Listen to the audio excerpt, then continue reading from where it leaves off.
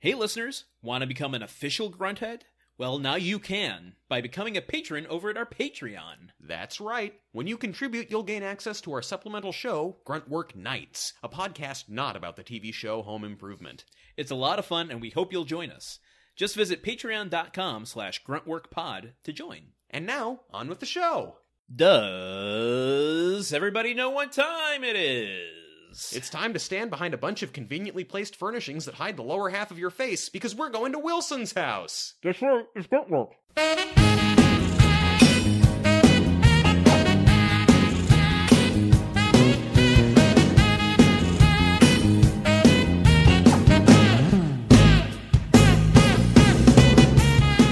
Oh baby, I like it. Oh baby, I like it. Oh baby, I like it. Oh baby, I like it. Shimmy shimmy ya, shimmy yam, shimmy. Keep going. Keep going. I can't. Keep going. Shimmy shimmy ya, shimmy yam, shimmy. Welcome to Gruntwork, the only podcast about the TV show Home Improvement, where we work out your left brain and your right brain simultaneously. Ooh, muscle confusion. I know. I am your host, Landon, for sale by Buyer Solano, joined always by my co-host, Truman Jumbo Jambalaya Caps. Truman, it's good to see you. It's good to be seen, and I tell you, Jumbo is the only size of jambalaya that I want. You have a small amount of jambalaya, and you're just left wanting more. Oh, we have a gigantic show, so I don't want to waste any time today. You know what? We never waste time on this podcast, Yeah. but especially not today. Let's get right to So, the things we have to talk about. First segment where we'll be wasting time. Perfect. Kaboom. The preamble. God dang, something in my throat. Here we go. Did you become Hank Hill for a second? God dang. God dang it, Bobby. I got something in my throat. Big important thing we have to address. Yes. We have a Patreon sponsor. One of these days we have to figure out... What is that word? I don't know. What I is don't the know. word? Yeah, what I is the don't know. construction that we're using? I don't Patrons, write in. Yeah. Sponsor a pronunciation of something on our show. She originally wrote in, Yes. and I mispronounced her name. Yes. Then I did a correction on the pronunciation of her name, and then I fucked it up every time after that, and I think we're at about 6 times I've called her by the wrong name. Oh, Landon. Landon. So for who I've been calling Cheyenne, her name is Cheyenne. And Cheyenne, if you subscribe at the $50 a month tier, we will pronounce your name properly. But until then, it's Cheyenne. Here's what I'm proposing. Yes. I'm proposing that you and me Yes. mispronounce each other's names, or even use the wrong names throughout the rest of this episode to kind of even the playing field. Well, Lando, if that's what you think, and of course the first one I go for is the one that hurts you the most and has It does burnt you that. over the That years. is a chink in my armor. Then I say, look, if that's what reciprocity is, then by all means, London, let's do it. Wow, you got 2 in already. I know, I'm getting it in there. It's like the Cold War thriller Failsafe, where the U.S. government realizes they've accidentally sent a bomber to drop a nuke on Russia, so they nuke New York as a form of like, hey, look, we were just sorry, just don't start a nuclear war. Yeah, we're nuking ourselves. Yes, exactly. Yeah. So that's something to look forward to this episode. Yeah, look forward to us mispronouncing our own names as opposed to getting names wrong is already kind of my forte. So That's true. This is That's true. right in my wheelhouse. But it was me that was the one that fucked it up. So, I also called Kogi Koji for a long time. I'm happy to use these things until people correct me. I take no offense to people correcting me, unless it's stuff I don't need to be corrected on. Are you saying this because I knew that it was pronounced Kogi for like 6 months, but didn't correct you on it and let you keep being wrong about it? Well, I'm sorry. At some point Kogi should be paying us for all of the times we've name dropped them. I know. Yeah. Sponsor alert. Okay. Speaking of Patreon, Yes. we have recorded and we announced. I don't know if it was last week or the week before. We hit our goal within a day. Goal. We are about a month behind on getting this goal post. Nope. I mean, that's what We keep setting the goalposts back. We're moving the goalposts. We're moving the goalposts. Spoken by 2 people who played lots of sports. Yes. the goal episode Yes. that we decided was going to be us covering Frasier season 1. Yep, covering it in gravy and We've eating it. recorded it. We're editing it. We're gonna make it a. That's generous. Truman is going to edit it soon. It's out there. It's coming, guys. It's gonna be exciting. But it's a Patreon exclusive. So Yes. if you want to hear it, you're gonna have to sign up for some Gotta Patreon. pay up. Dollar bills, y'all. Here's the thing. So it's out of the bag that I'm watching Frasier now. Yes. I've started season 2. Oh, you have. I'm very excited. I came to a realization. Yeah. Roz is Jill. She kind of is, isn't she? She's got that kind of strong throw it in the face of the patriarchy of the white guy that is, one step above her in the power structure. Yeah. And she has a little bit of a southern twang. Although she's from Wisconsin. Maybe, but she has a little bit of a twang. She has a little bit of tang, the astronaut orange juice. And she is out of this world. And like Jill, she loves to have sex. She is all about That's true. the sex. Only like 4 episodes into the second season, and that is like firmly established. Oh, it is very firm, and it stays firm. No, Truman, don't. So that takes us to a new segment on our show. Oh God, I love when we get new segments. I know. Spitting everywhere. Well, Landon, I don't know what you expected. This is the Landon wipes down his laptop corner. It's not even appropriate for what the title of the segment's called. Tweet time. Okay. Shouldn't it be more of like a bird songy? Okay, I could whistle, but I can't whistle while I'm laughing. No, truly you can't. Well, we should just be less funny, which also is not hard. And it would make my mouth more of a gun shape, so all my spit would go directly to you rather than my computer screen. Well, if that's what the people want. So, tentatively called Tweet Time, brought to you by Kirsty Jeffries. Oh. It's the beginning of a new month. We're shifting who's sponsoring which segment. Tectonic shifts. We've got our oh God, my brain, work, please. Our official gruntheads, not our grunthead neighbors, but our official gruntheads who get to sponsor a segment once a month. They get to be reinitiated. They get their names called out again this episode. Yes. So here we go. Okay. Tweet time. Yes. I forgot the name of the segment already. It was such a complicated name too. So we got a number of things to cover with Tweet Time. People have reached out to us. A guy named Mason has reached out to ask us. I love his jars. He, as a millennial, I have to, I suppose. And from Portland. Oh, Jesus, even more. Okay. Well, I don't know if he's from Portland. I'm saying you're from Portland. Well, I am from Portland. You're born in a mason jar. Yes. Like that's your womb. An artisanal baby who my parents bought in like a shop, at the Saturday market underneath the bridge. And that's why your skin's so nice. You were pickled for so long, and it's also why I'm so bitter. Oh, you're such a dill. Weed. Mason has these theories. He's playing back on our old days of doing theories and connecting universes, and I love it. Yeah. I love that there's someone else out there doing the work that the show has kind of not given us the opportunities for. Yeah, because the show has started being about except for tonight's episode. Holy shit! Oh my God, there's a lot. So we're gonna get to discuss. it. Yeah. He wants to connect Home Improvement with Boy Meets World. Okay.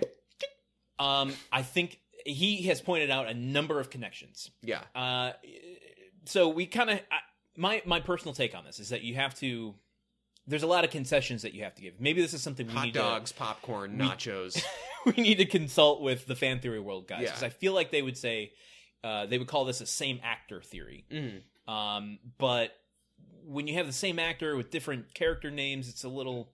I know it's a little strange. So he's pointing out Betsy Randall. Remember Karen? Oh, how could I forget? Yeah, she's the mother on Boy Meets World. Ryder Strong was on the season 2 Halloween episode. Yeah. Jenny's boyfriend. Yeah, in the leather right? jacket. Yeah. Jenny herself has appeared on Boy Meets World. Okay.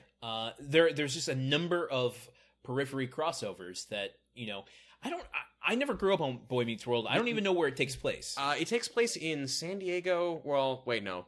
somewhere in California. It's a California show? It's a California... Well, the first season took place in Indiana when it was called Good Morning, Miss Bliss, and then they decided, let's not make it about this teacher and these wacky kids. Let's make it all about the wacky kids in California. Miss Bliss? Look, I never watched it either. I just read about it on Wikipedia, which is my experience with most of culture, in fact. So I didn't watch the show. I just know it's about wacky kids in California. Wacky cool kids. Well, I mean, from what I have seen, which isn't, I don't think I've seen an entire episode, but I've seen clips and I've seen things throughout the years.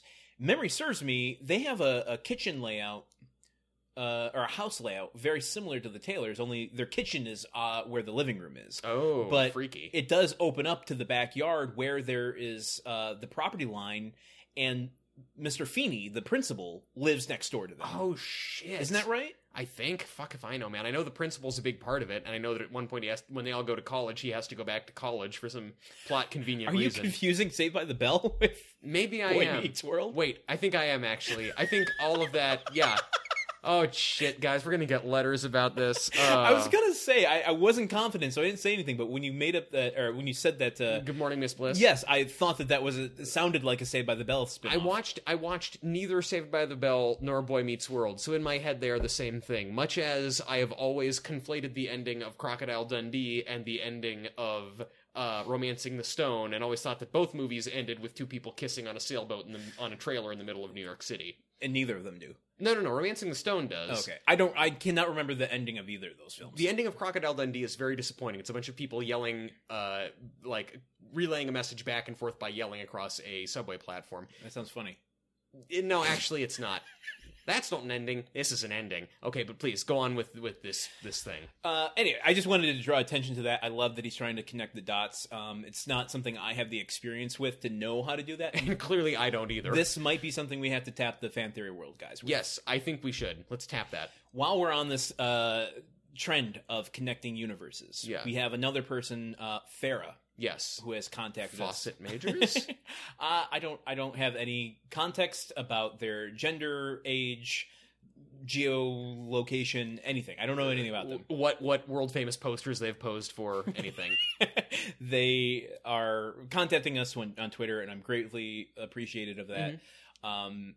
They want us to. I'm using the gender ambiguous they, even though that might not be their. You're a woke bae. Want us to link Golden Girls. Okay. I'm not super experienced with Golden Girls either. Yeah, but... it's one of those things where, well, so what they say is that there have been a lot of guest stars on both. I guess it's very similar to the Boy Meets World theory. She or he or they offer some suggestions here. Polly Holiday, who played Jill's mom. Yeah. She was on as Rose's sister. Oh, okay. Tim's brother, Jeff, who we haven't met, is a funeral director. Oh. On Golden Girls. Jill's high school BFF. We met her last week, Lee Garlington. Yeah. She is Rose's daughter. Oh, okay. So I can actually see a little more connective tissue there because there's nothing exempting Rose's daughter from having been...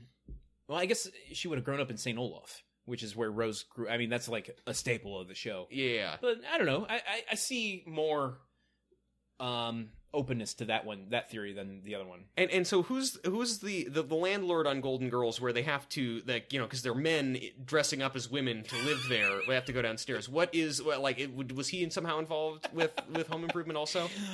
No. God, if we can connect Three's Company to Home Improvement, that would be a Herculean feat. Oh yeah, well actually I was doing a bosom buddies joke, but wow, we're just shooting and missing with our sitcom refs, aren't we?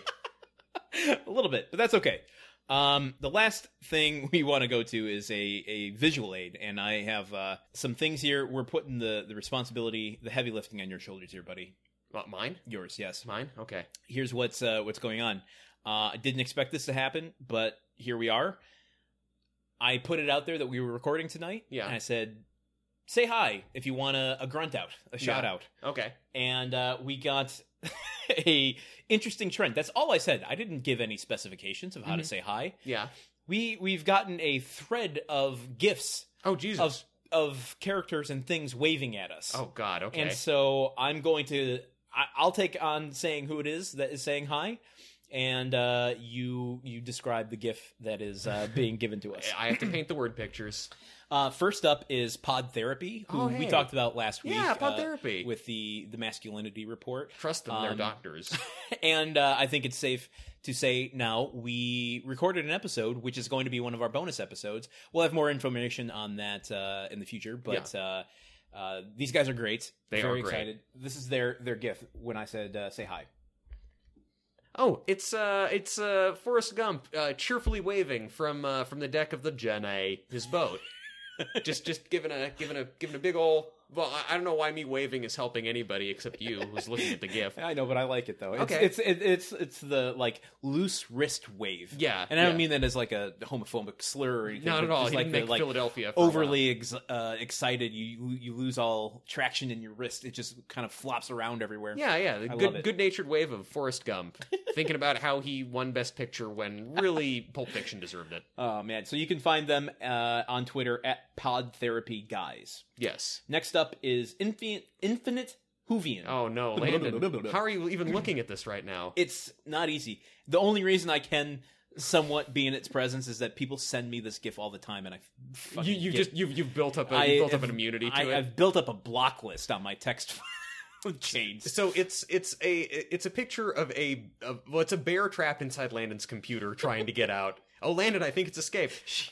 It's a massive bear sitting up and waving one of its paws at us. I do not have a fear of bears, even though this one is quite large. So this is actually adorable to me. I love it. A little Ursine hello from Infinite Whovian. Thank you. And Infinite Whovian does some amazing live tweets. You'll want to check out the Twitter feed at Doctor Who Fan 19. Yes. Next up is those other 18 Doctor Who fans, fucking bullshit. But the 19th one, they got it right. Tom Bauer with 2 M's, TOMM. Oh, of course. Oh, hey, well, I recognize this. This is Tim Taylor having broken open the wall to the bathroom in the opening credits of Home Improvement, hoisting up his goggles just to make sure he's really seeing what he's seeing, and waving at what I presume is a very... We're seeing this from Jill's perspective. She's looking at him in frustration, and he's wearing a Detroit Lions shirt and doing a little wave. Yeah. I honestly got a little wistful when I saw that, because I'm like, oh my god, I haven't seen that in a while. Back in the day, a couple months ago. We were so sick of seeing him do that as recently as like 60 days ago. I know. I have no track of time these days, so that's the show will do that to you. That's Tom Bauer at TOMMBAUER. Yes. Next up is one of our patrons, Tara Lee. Ah, Tara. Yes. The drama teacher from my high school. Hi, Tara Lee. How'd that production of Into the Woods go this year?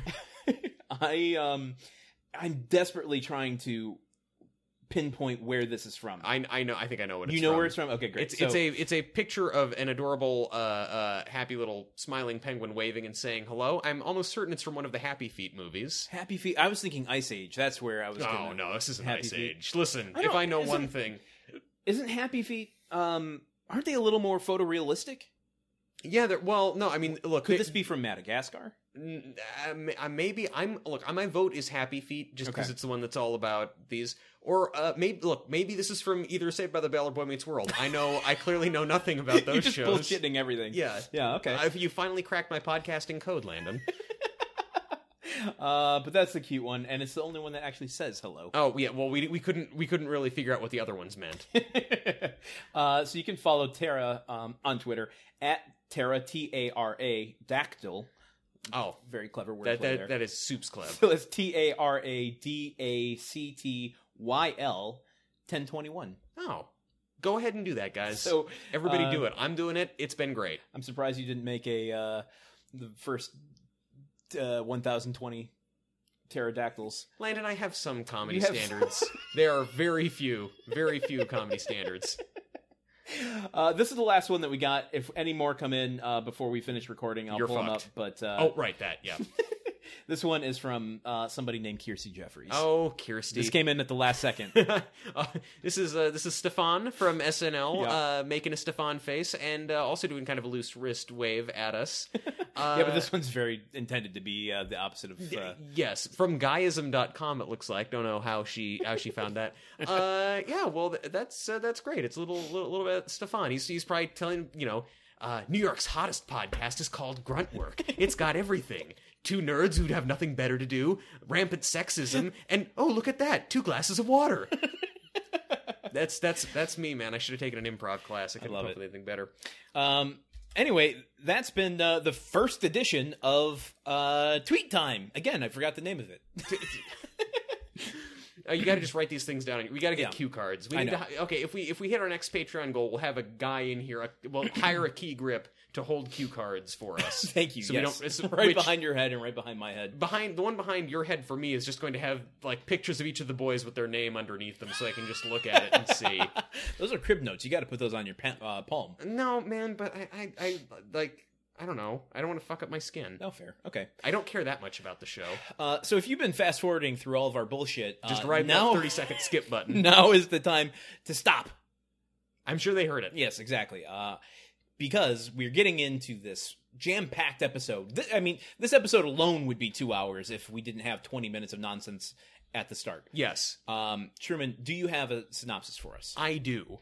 When Tim and Jill learn that Wilson is having his house appraised, they fear that their beloved neighbor is planning to move. Over a Thanksgiving dinner at Wilson's wildly appointed house, they find out that it's true. He's planning to pack up and move to the jungles of Ecuador. Tim and Jill can't imagine a life without Wilson, especially once Tim meets the frosty couple who are looking to buy his house. In the backyard the following day, Wilson confides in Tim that he's moving to Ecuador because that's where he first met his late wife, Catherine, and that he hopes to feel closer to her by returning there. Tim quotes Wilson some Mario Andretti that convinces him that the best way to retain that connection is by staying where he is, and keeping her memory alive by sharing it with the people around him. Meanwhile, Tim tries to dispose of a dead, rotted rat in his walls. I appreciate that you ended on the joke because I was starting to get misty-eyed again. This was an emotional one. This was a spicy emotional meatball. But before we get into that, before we get into our dropping the spicy hot takes on how we felt about this episode, da da da da da da da da da da. Guess that title. Is that like the incidental music from Forrest Gump or something? Or I just pictured a feather floating around in the wind. Thanks, Pod Therapy, guys. This is Guess That Title, brought to you by John Smith. We're doing the rotations. Just like a feather in the wind in Alabama. Okay, here are my options. Okay. A play on a beloved classic. What you talking about, Wilson? No. Okay. Where there's a Wilson, there's a way. No. Wilson Voyage. No. Thanksgiving for the memories. I like that one. No. I feel bad because you told me up front that you were almost certain I was going to get it this time. So I feel like I'm missing something very obvious. You are. And, God. You want me to coach you through it? Yes. Okay. I want you to do your characterization exercises. Okay. You are Tim Taylor. Yes. Okay, so this is through your perspective. Yes. Okay. What are you going to do on Thanksgiving? I'm gonna eat food. Some close? Close, but where are you going to eat food? In the garage next to my hot rod. We didn't even go in the garage this episode. Horny. Where are you having Thanksgiving dinner? Dinner table. Where is the dinner table located? Wilson's house. Yes. It's called Wilson's house? No. I characterized Tim too heavily and now I'm dumb. Okay, Wilson's house. It's Tim having his consumption of food. Dinner. Okay. Yeah. Where? Dinner at Wilson's. My dinner with Wilson. Boom. Kaboom. Oh, man, that's great. I guess this is the equivalent of bumper bowling. Wow, okay. But, if this was a board game, I feel like we would have been under the timer in getting that. Great, we should play more categories or something. Okay, My Dinner with Wilson. Yes. I give that points. Probably A-. I still think that What You Talking About, Wilson is better. I get one good reaction on a joke and I just bludgeon it to death for the rest of our podcast. Oh, why not? TV shows do it. Yeah. This episode is directed by Andy Cadiff and written by Elliot Schoenman and Marley Sims, who we have spoken about ad nauseum on the show. Molly Sims being the author of the script that we have in Tool Time Corner, Eve of Construction. How did you feel about this episode, Mr. Truman? Rick. Sorry, I forgot the game that we were playing. I felt good about it. I get Stan because I can't think of a good riff on your name right now. I felt good about it actually. I thought that it had a lot of heart. I really felt for Wilson, and I both like learning more about Wilson, and I really it really spoke to me. This gave a lot of depth to Wilson, and not only that, it like Tim in this episode shows a lot of his own emotional depth in the depth of his feelings for Wilson, and just how much he cares about Wilson, which I feel like in the past we feel like he kind of takes Wilson for granted, and I felt like Tim did a good job. Tim was a good friend in this episode. I completely agree. Yeah, he was. He said all the things that he should have said in his Timminess, I guess. It's not the most eloquent, but it comes from the heart, and that is rare enough for Tim. And this is going to be a very contrived way of giving Earl Hindman some compliments. We just could compliment him also. He's a good actor. Yes. Well, you told me to be straight with it. No. Be contrived.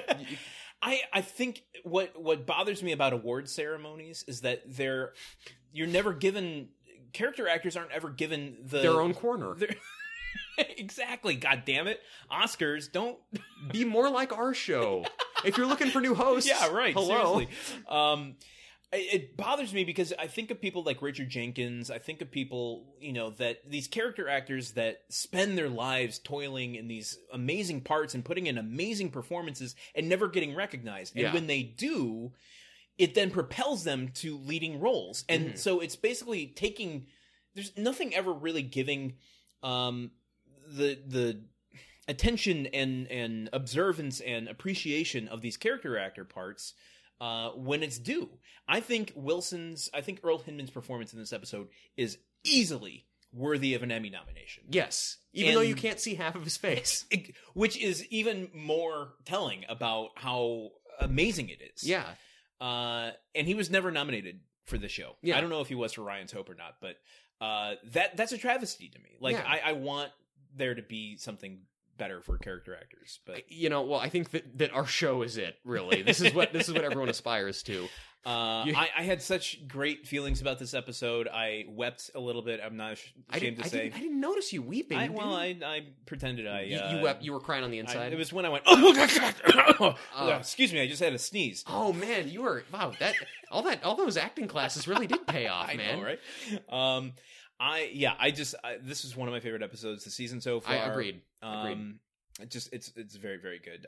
What do you say we just get out our wading boots? No, we did the New England version of digging last week. Let's open up the ballast tanks and fill them with water and send our nuclear submarine down into the icy waters of this episode. Okay, well, I'll take it because it's a dive. But it's not a dive we've done before. We're on to digging metaphors. Oh, true. We are. Okay, but we haven't done the sub dive, so I'll accept it. And let's move on. Let's dig into the ground while eating sub sandwiches. I don't know. Best of both worlds. We open on Tool Time, our first and only Tool Time episode of this episode. I know. For a second there, I was thinking I was just looking at Karn Corner and I'm like, where am I going to fit this in? He wasn't even on this episode, but he was right here at the beginning. Yeah. So Tim and Al are on the set of Tool Time. Yep. They do they're doing the Tool Time salute to left-handed people. Now, immediately we get some information that I found confounding in a way, and then immediately made me reflect back on the show. The whole show flashing before your eyes like the end of Usual Suspects. Yes, because I seem to remember mentioning it about Tim. What they reveal is, for keen-eyed observers of the show, which I felt like they were talking directly to us. No one has observed this show as keenly as we have. For keen-eyed observers of the show, you'll notice that Tim and I, both Tim and Al, are left-handed. I never noticed that about Al. I've never noticed that about Tim. I don't really notice what hand people use to do things. Now, if memory serves me, back in Where There's a Will, There's a Way, the Will episode where he's writing that out late at night. Yeah, I seem to remember commenting on him being left-handed. I can't remember what I had for lunch today, so I can't say for certain either. But the point being that I don't remember. I mean, I don't think I've ever noticed it with Al. Yeah, which is, I guess, not that surprising considering there's no explicitly left-handed things, or maybe I'm just. Is this a bias? Is this something we need? Is this going to be like a new PC thing? We have to check our privilege. We have to check our righty privilege. We're left-wingers, but we're right-handed. They also got me with they start going through this thing of like all the names that you have for us left-handed people. Your left backs, your left outs, Left Behind, starring Nicolas Cage. Are those actual? I mean, obviously, left out is a joke. But is left back, or is that like a football position? I think left back is a term that they use for people who've been held back in school. But I think that's I get the joke now. I don't think that's actually something that they call people who are left-handed. But Tim throws out southpaw at one point. He does, but I don't know what's wrong with that. The South has some great cooking. Well, that's not. And paws are adorable on dogs. That's not part of the jokes that they're making about names that are being called, but southpaw, you know what it is. Yeah. What they're showing off are tools that are made for left-handed people. Yes. They show a lot of scissors. Yes. Tim is very reckless with a lot of scissors. It made me very nervous, the way he was cutting with those lefty scissors. As someone who has cut their hand, and Truman almost just fainted. Yeah. Sorry, I forgot about your You talking about cutting yourself is like me showing you a picture of a bear. We both have our squeamishness. I'm not squeamish about bears. They're just the fucking devil. Yeah, well, cutting yourself is also my version of the devil. Okay. I come from a very strange religious background. I have, to not get graphic about it, I have cut myself a number of times with scissors, and just to feel. Tim's recklessness of this was just like, it got my anxiety ramped up to 11. Yes. It was the Spinal Tap of scissor scenes. He makes a couple of cuts in a piece of paper, and then he holds it apart to show that he's cut out the words tool time. Yep. There were a handful of interesting between that left handful and the you're doing my like cutesy head on the hands. Yeah, that was just for you, but Thank you. Share it with the whole audience. So there's a number of sight gags that they do. But I think they're kind of clever. Like Tim doing this, like it kind of got me. It was a sleight of hand that I'm like, oh my god, how did he pull that out after making some fancy cut work? Yeah. Nope, couldn't make a joke out of cut work. I was trying to. I'm gonna leave that entire pause in there. there. Gonna make a play on our podcast, and I couldn't do it. I like cut. What do you cut? Oh, it's a DJ podcast. Cut those records. That's a thing, right? I don't know. Yeah, sure, man. I'm just gonna kind of let you dangle on this one. I can't jump in with my witty color commentary here. And then they go over to have a shearing competition. They have two big. Hedges. Hedges, thank you. Yeah. Lucas Hedges? No, Over the Hedge, the popular Sunday comic. Yeah. And, just like the drywall competitions, they're, chopping away. Of course, Tim has, some big set piece rigged where leaves are falling from the ceiling on him. It looks like he's just throwing stuff all over the place. And honestly, much respect for just the way this was set up. Like, agreed. if I saw, like...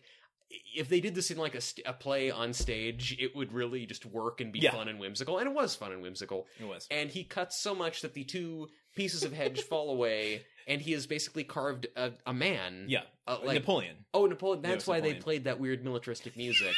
Yes, exactly. Weird thing to cut out of a hedge, Napoleon. Also, there was one branch kind of sticking out of the front of Napoleon that looked kind of like a Napoleon boner, but I don't know. That Napoleon boner part.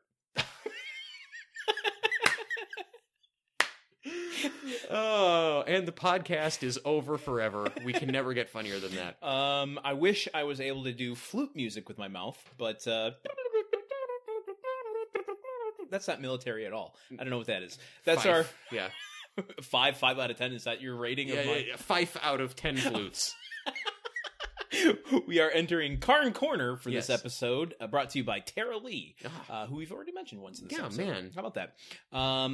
Here's I pose a personal personal question. I'm gonna apologize to you. Okay. I texted you and said, "Do you have a question you want to pose to Richard Karn?" And you said yes, and I said, "Cool, I have one. I'm gonna ask him." You tend to have more insightful questions anyway. But this one is so catered toward me. Yeah. which is, okay, here's the question I posed to him. As an amateur beard grower. You're not an amateur. You've had a beard like the whole time I've known you. Yeah, but it's an amateur beard. It's not a Borland beard. It's okay. Okay, fine. Can you concede that point? I will concede that point. I'll take the compliment, but it's not the luxurious beard of Borland. Yes. Okay, so as an amateur beard grower, I'm always looking for advice. Do you have any simple tips for beard growth or maintenance? Yeah. He gave me a one-word answer. Perfect. That sent me down a Google rabbit hole I didn't know existed. His one-word answer was... Fuck off. Moisturizer. Ooh. This tells you how much of an amateur I am. I didn't know there was moisturizer specifically for your beard. Wow. I've used conditioner on it before Sure. to kind of help it go in the right direction. Wait, you said you don't shampoo your hair, but you use conditioner on your beard. I use conditioner on my hair maybe like once every 2 months. Wow. But your beard more frequently. No, just whenever I do my hair. Okay, interesting. It's a full head experience. That's what she said? I don't know. When she was advertising the night's plan? I don't know. Go on. So, beard moisturizer is a thing. I am going to look into this because if it helps me grow a beard faster and more luxurious, I want that in my life. Because I always get to this point with my beard where I'm like, okay, I look like I had a date today, and I'm like, look at Landon bragging on the podcast. But I had a date today, and I was like in the middle of growing a beard, and I'm like, I don't look how I want to look. Let me put it that way. I'm not fishing for compliments or asking you to make fun of me, but that sweet spot in between, it's right in there. You just want to exist as a person, exactly. Where I'm like, if I was somebody else, I would shave my beard. I feel like that's the thing that I'm supposed to do to look clean cut and whatever. But I have such a baby face, and I look like a baby, not a 36-year-old man. Yeah. So I want. Have you ever tried growing a beard? Oh no, neighbor. Oh my God, hold on. Wait a minute. You thought I was possessed for a second? Like every character from Home Improvement came out of you at once. including Sir Larry and all the weird supporting characters. You emerged from a trunk all of a sudden. No, I would look. I may look unnaturally young as it is, but were I to try growing a beard, I would look even more young. I am just not a facial hair dude. Okay, it's not a thing. I mean, I can respect that for sure. I think you've got a pretty good goatee line, though. I know, but I don't want to be a goatee man. Okay, yeah, that takes a certain panache to pull off. I don't know that it's really this. More than anything, also, it's just more hair to have to maintain. It's more shit to have to deal with in the morning. True. And trim and more. And there comes a point at which then if I want to shave it, it's going to be a more difficult thing than just using an electric razor. Yeah. I will say that when I was playing the acclaimed video game Red Dead Redemption 2, in which your cowboy character has a beard that kind of grows in real time and can be trimmed various ways, I made a point of basically just like always shaving the beard, but just I let the mustache grow unfettered to the point that I had this massive Sam Elliott stash by the end of the game. And that felt really good to me, kind of living vicariously through this video game avatar cowboy's facial hair. I'm not gonna lie, the entire time you were talking, I was trying to visualize you with a Sam Elliott mustache. Well, dude, do you Honestly, have to use so many cuss words? I think you could pull it off. Well, maybe I'd pull it off, but it's not. It's not just me being affected by this decision. I would have to run things by my girlfriend, who's also one of our sponsors. True. And if I lose my girlfriend, we lose a chunk of our Patreon change. Fair, yeah. So it's our whole enterprise is riding. Okay, on my... I didn't realize I had stake in this. And you're vegetarian, so you don't want that. Yeah, exactly. Well, if she is on board with it, just know I'm on board with it. And the two most important people in my life have signed off. Well, I'll think about it. I would hope that Richard Karn would sponsor it as well. Okay, well then the three most important people in my life. Wow. Okay. Well, that's okay. Whole regimen of beard moisturizers. You're gonna be like Patrick Bateman of beards, just like those facial masks. Yeah, exactly. Only around my beard with moisturizer. Just a lengthy monologue about all the different things you do to your beard to make it look good in the mornings. And to be completely on the record about his response, he did say moisturizer sunglass emoji. Nice. Yes. Nice. Always. So that is this week's Karn Corner, brought to you by Tara Lee. Let's get back to the episode. One other thing before we leave the cold open. Okay. The Grunt Creep just kind of slides into the picture at the very beginning when they're doing their tool time salute. He starts to salute with his right hand and then uses his left hand instead. And then he takes a table dive into the void, Do you think that the Grunt Creep wants to be crowd surfing, but there's just never a crowd? The Grunt Creep seems to be as clumsy as Tim. Yeah, that's true. I don't know. I can see that. He seems he's got that kind of wild streak in him. Yeah. Yeah. I've never wanted to crowd surf. Have you No, ever? no, I've never wanted to be touched by thousands of strangers. I've never even wanted to be touched by a single stranger. Oh, man. So we start this episode, 40 minutes in, to the kitchen, where Mark is bringing down a bunch of pine cones shaped like a centerpiece. Yep, a big old pile of cones, a pile of pine cones that he has put together as a centerpiece for their Thanksgiving at Wilson's house. It's true, yes. Jill thinks he's throwing out some junk, but doesn't realize that it's a masterpiece that he's been working on. I think he's a very underappreciated artist. I will stick up for Mark till the end of time. Good for you. He's lucky to have a friend like you. I'm gonna give you a gift right now. Okay, I'm ready to receive it. You mentioned it on the couch. God fucking damn it, Landon. No. This is the gift. I made a note about the calendar. Yeah. In the kitchen of the Taylor household. Yeah. I'm not gonna give it. Wow. Okay. Yeah. Thank you. You're welcome. All of our fans who only tune in for our calendar content are just gnashing their teeth in fury right now. Yeah. I mean, I noticed the calendar and I heard you furiously scratching away at your keyboard. I knew what was happening. But thank you. You've surprised me. You've shown me that everyone can change. Tim comes in and immediately he can't seem to identify a smell that is kind of percolating his nostrils. Yeah, something stinks. It stinks like the lutefisk that Wilson makes around Christmas time. And both he and Jill start walking around the house, smelling everything in a wonderful bit of physical comedy. Yeah. Jill following like half a step behind Tim, and they're both leaning around, sniffing. You can't see me, but I'm leaning the way they were. This is the second time she's pulled out a Groucho Marx bit, and I thoroughly love it. It was really good. They walk over close to the camera and sniff around. They walk over close to the door. They walk up by the computer. Just she never misses a beat. Like they had to choreograph this, and I like the thought of that in rehearsals. A lot of this episode was carefully choreographed, Yes. I think, especially as we get into the later scenes. Yes. So eventually, the smell leads them like a pair of well-trained bloodhounds to the wall. It's the wall where the framed and autographed picture of the Hubble telescope is hanging. We'll call it the Hubble wall from now on. Yes, the Hubble wall.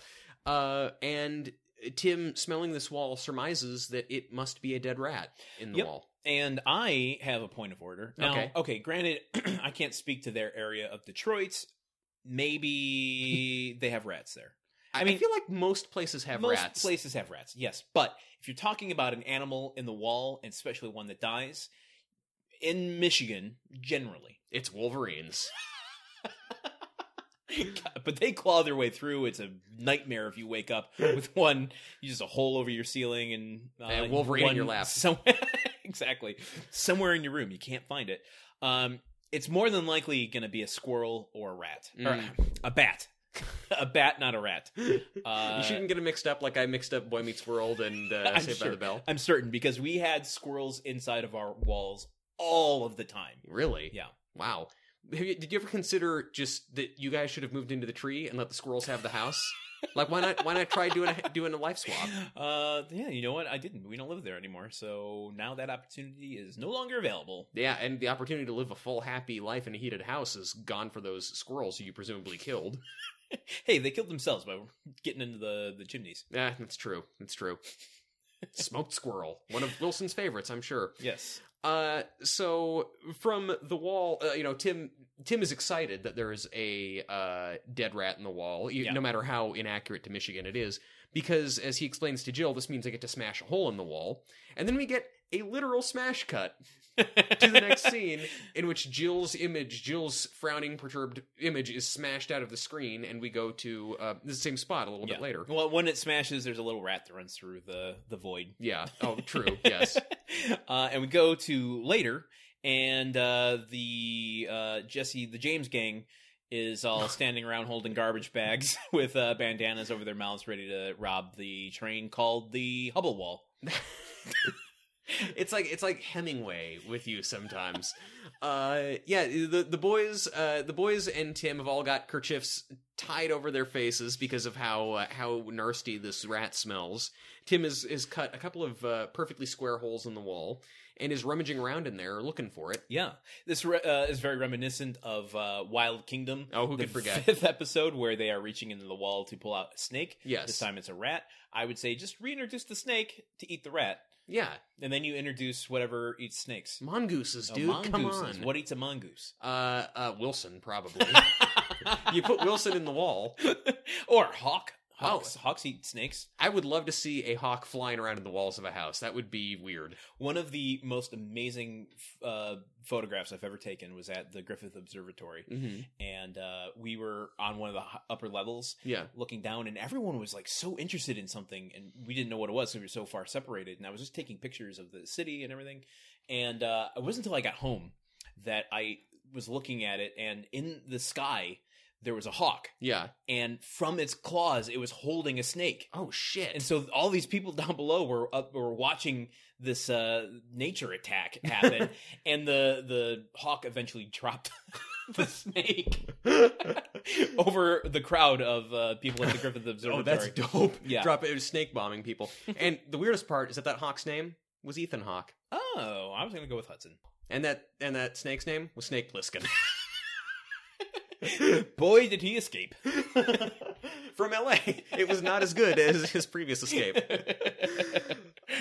Yes, that's true. So but Hudson Hawk, also a pretty good escape artist.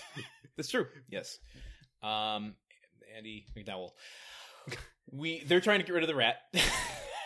They have their garbage bags. Yeah. Randy's making fun of him, asking him, "Are you sure it's a rat?" Yeah. He's pretty sure. Tim's wearing a Western Michigan University shirt. Yeah, represent. Another thing, I can't remember. Bad podcast host here. Someone reached out recently and said, "Oh, you should start mentioning the shirts that he's wearing on air." From the Michigan schools and places. Yeah. I remember seeing that, and I also don't remember their name. Oh, you did? Okay, so it must have been on Twitter somewhere. It was on Twitter. Yeah. Bad podcast hosts, port of call, Los Angeles. But Western being the college that he went to, that Yes. my dad also went to, roughly around the same time. Gruntwork Connections. There's another Gruntwork connection later in this episode. We'll get there very soon. Stay tuned. Foreshadowing. Yeah. It's the next scene. So he goes rummaging. He finds an old glove, but that's not what a rat is. And now with the wall opened up, the place stinks even worse. Jill gets home, points out the place stinks even worse.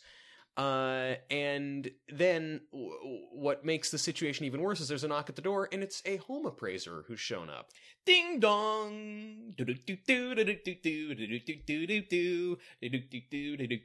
Character actor corner. Brought to you by Spencer Kimball. The dance moves. The dance moves, Those are guys. just for you, buddy. Where we get, it's great. That's great. I shouldn't be sharing them. It's just a little thing between us. We're such good friends. Okay. Character actor corner brought to you by Spencer Thomas Kimball. This character actor playing the appraiser is William Thomas Jr. Is he still alive? I don't know. It doesn't say. IMDb doesn't always update these things, but he hasn't worked in a little while. But he was on shows like Golden Girls. Okay. The Bernie Mac Show, which I think was underrated. Mm-hmm. The West Wing. Ooh. I'm doing it backwards from usual. I usually go older to newer. He was on Thunder Alley. I just telling you, when Luke was on, I was telling you about Thunder Alley. Yeah. So he was on that. Star Trek Next Generation. Okay. And we're gonna play our metagame. Does it need a... The metagame just gets sound effects. Yeah, I don't know why every game needs a theme song. For those that are just tuning in, our meta character actor corner game was this character actor on ER? Okay. You're bringing out the metagame quarter. Okay. Heads, he Watch was on... the glass in your laptop. Heads, he was on ER. Tails, he was not on ER.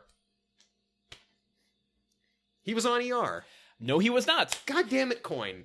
That coin has been 0 for 0. I know. I should just go back to guessing on that. Yeah, exactly. You're I think, you're over 50%. I had a perfect score. Yeah. Thank you very much. Oh, okay. There you go. Yeah. So, yeah, why would you trust an inanimate object? I don't know, man. I don't know. I also trusted my computer to save a bunch of my notes, and it did not do that. So I've really learned my lesson about inanimate objects today. Well, there's your problem. I don't know where that came from. That's been the first of 3 character actor corners. My God. 3 this episode. This is a supersized jumbo we episode. might do a double one in the next scene though. Yeah. So character actor corner. What is this appraiser here to do though? Well, he's here to appraise the house. He takes one whiff and says, "Ooh, probably gonna be a pretty low appraisal." Yeah. And pretty soon, Jill says like, "Well, we didn't ask for an appraiser to come," and it turns out he's got the wrong address. He's actually heading to the house next door, Wilson's house. Yep. Well, Jill shuts the door, it sees the appraiser off, and starts talking to Tim about like why would Wilson be appraising his house? I mean, what would he be doing? Do you think he's going to sell? I don't know. He couldn't be selling. Would he be selling? I don't know. I hope he's not having financial problems. Tim says, well, he's been wearing that hat for a long time. And then they go back and forth a little more. Jill says, I don't know. There's just no way he'd sell the house. And Tim goes, I don't know. I smell a rat. Which made me laugh pretty loud. It did. Can you give me any indication over what this note is for? It's for Wilson. It's the centerpiece. No, the appraisal. Oh, the appraisal. Yeah, I think that's what that note is. Yeah, it probably has. This to whole be. episode is for Wilson. We get a tree transition to the backyard where the entire Taylor family, dressed to the nines, are heading over to Wilson's house. They are going through the secret garden, the hole in the garden, hole in the, what do you call it? The hedges? Yeah. The fence. The fence, yeah, to head over to Wilson's place. They all have different dishes to bring and pass. And, yeah, and Mark is carrying a centerpiece, his large, conspicuously large pine cone centerpiece. I have a question for you. Yeah. A personal question. Yeah. Is my hair as long as Brad's is? No, you're getting close. But no. Brad's is getting to the point where it's shaggy, and I'm like, get a haircut, hippie. or it's getting so shaggy to the point that I'm like, zoinks. But this is not that. Okay. Go ahead. Go ahead. I lost my place in my notes, so I need you to cover for me. So they get there, they knock on Wilson's door. Wilson answers it, and Mark is first in line. He hands Wilson the centerpiece. Wilson picks up the centerpiece and then steps into view with it blocking his face perfectly. Thanks them for everything, and invites them to come in. He hands off the centerpiece, steps out of view again. Jill hands him the pie that she's baked. He picks it up, steps back into view, smelling the pie so it blocks his face, and then they all go inside. Okay. I'm a little hesitant to go into our theories again. Yeah. But this is the first time we've seen inside Wilson's apartment. Yes. And inside Llewellyn Wilson's apartment. We used to have a theory that Wilson could potentially be the father of Jason Voorhees. Yes. Now, there are 2 instances in this episode that give further evidence to this theory. And is one of them the huge amount of masks that he has That's on his a walls? huge one, yes. There are so many masks. The other one is he oddly says, step into my haven, not my abode, not my blah, blah, blah. Not my yada, yada, yada. Not my yada, yada, yada. Haven is a very specific location in the Friday the 13th campsite universe. There's Higgs Haven. Mm-hmm. It's in part 3. It's one of the main characters' residence. Interesting to me that he would choose the word haven to have people. I mean, it's not even the word is welcome to my abode. You know? Don't be the word haven. police. Well, I'm not going to be the word police, but I'm just saying it's interesting that he's using haven when Friday the 13th is out there. It's tentative. I understand. It is tentative. It's very loose, but I'm grasping at straws. That's all fan theories are anyway. Yeah. That's all I got. I wish I could connect that he has a pet bird, which we're just learning about. I wish I could connect that to Friday the 13th somehow, but I can't. Yeah. Tim takes a look in the quote-unquote tropical room, and we don't see what he sees, but we just hear a bird go, "No, good to see you, neighbor." Which is the first of the number of rooms that we hear explained throughout this episode. There's so many, I couldn't even write them all down. Eventually on Frasier, Niles moves into a large luxurious apartment, and a joke is just that he's constantly referring to different rooms that he has that are ridiculous, and like the gift wrapping room and other such things. And this felt like a goof on that, even though it came out before. I like that. It's so he has the tropical room, and I'm looking ahead. It doesn't matter. Yeah. Randy is the one. Now, we've talked on the show many times already, since we've been introduced to Randy's bedroom, that Randy has a thing for masks. Yes. And Randy is the one who comments and recognizes all the masks on the wall. Yeah. He starts by saying, "Wilson, is this a new mask?" Yeah. And it turns out to be the circumcision ritual mask. Yeah. From some God knows which country. So he sees this. I mean, at some point, Mark goes over and finds a big suit of armor and asks if he can try it on. Right. I mean, there's so much stuff in this house. Like, our fingers exploded trying to take notes of all of it. So here's my question to you. Wilson clearly has been mythologized. Mythologized. Mythologized. Yeah. Good fucking God. Mythologized. Yes. Is that the word? Yeah, that has Sounds the word. better. Yes, that's the word. Is this what you pictured Wilson's house looking like? Yeah. Oh, wow. Yeah, I think so. Yeah. You look a little dejected, though. No, I don't look dejected. I'm just trying to think, like, because I remember vaguely this episode. Namely, Okay. I remember specifically the bit where he is in the kitchen with the pots hanging down and blocking his face. Right. So I didn't really spend that much energy trying to picture the inside of his house because I knew I was going to see it eventually. Yeah. Now that I have seen the pot of gold at the end of the Wilson Rainbow, I guess this suits my expectation. I mean, he's an eclectic dude with eclectic tastes, and he has an eclectic house full of eclectic things. He has, apparently, maybe I misheard. I wanted to go back, but I didn't. A waterfall. Yeah. You caught that too? Yes. You shouldn't go chasing it, but he does have a waterfall.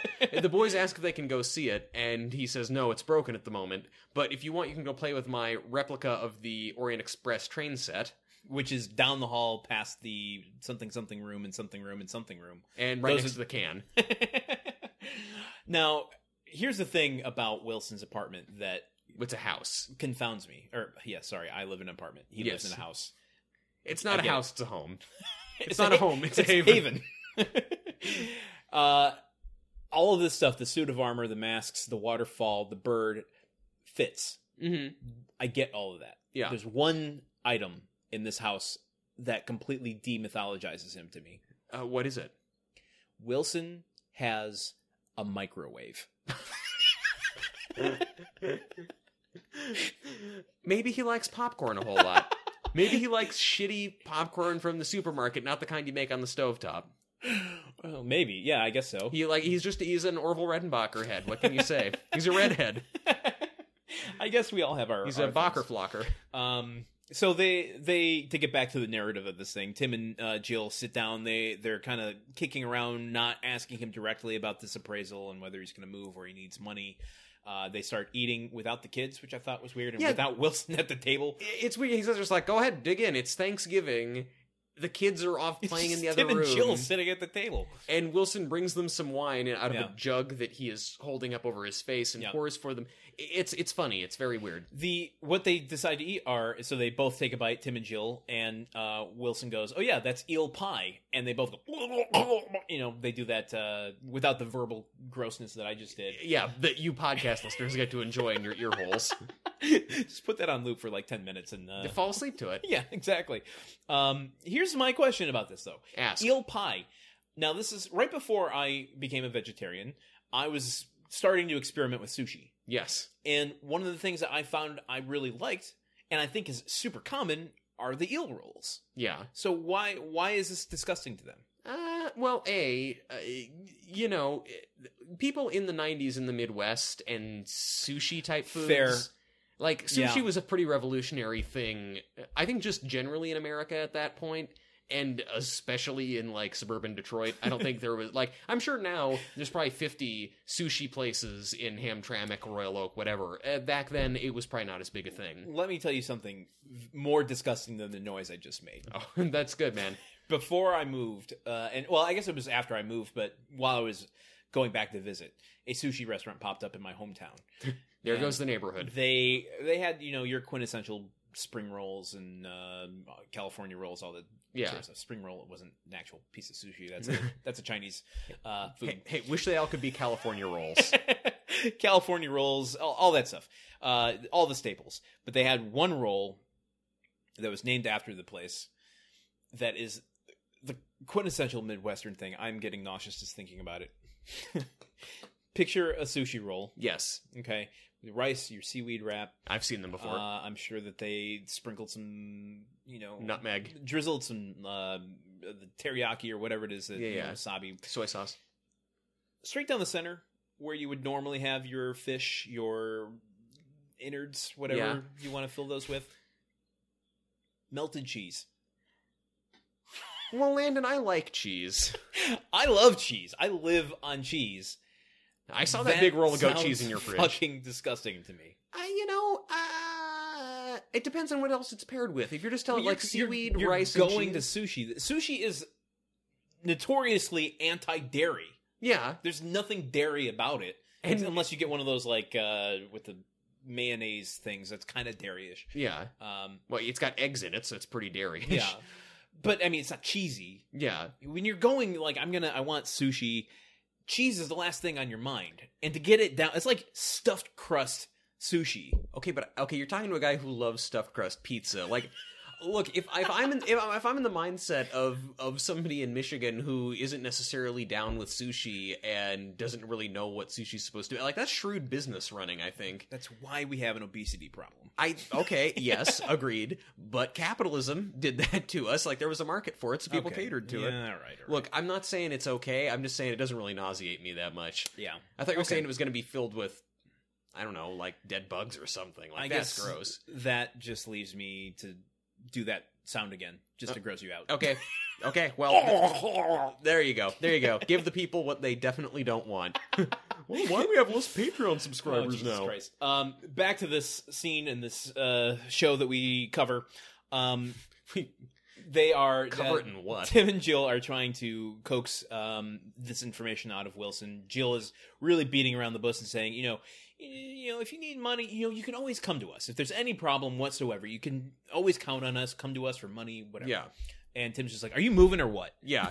Which honestly, props Tim. I mean, I agree. the way Jill was being about it was kind of making things weird. I agree. So Wilson says, "Oh well, I gather you you figured this out from the appraiser who came by," and he says, "Well, the truth is, neighbors, yes, I am planning on moving," and the whole audience goes, "Aww." I kind of okay. Like Yeah. I don't think that was cued. I mean, maybe it was. I just like that the audience is that invested in Wilson being on the show that they all took took that away from it. But he says he's gonna sell the house and go live in the Mindonambia forest of Ecuador, and Tim and Jill both kind of let go. What? Whoa! And Tim says to him, what Mindonambia forest of Ecuador? Well, we all have that dream, Wilson, but we don't act on it. And he explained, what are you going to do out there in this forest? Tim's joke throughout the episode is mispronouncing the name of the forest, Which is questionable at times. It does, but really, again, this is so not problematic compared to Tim's normal setting.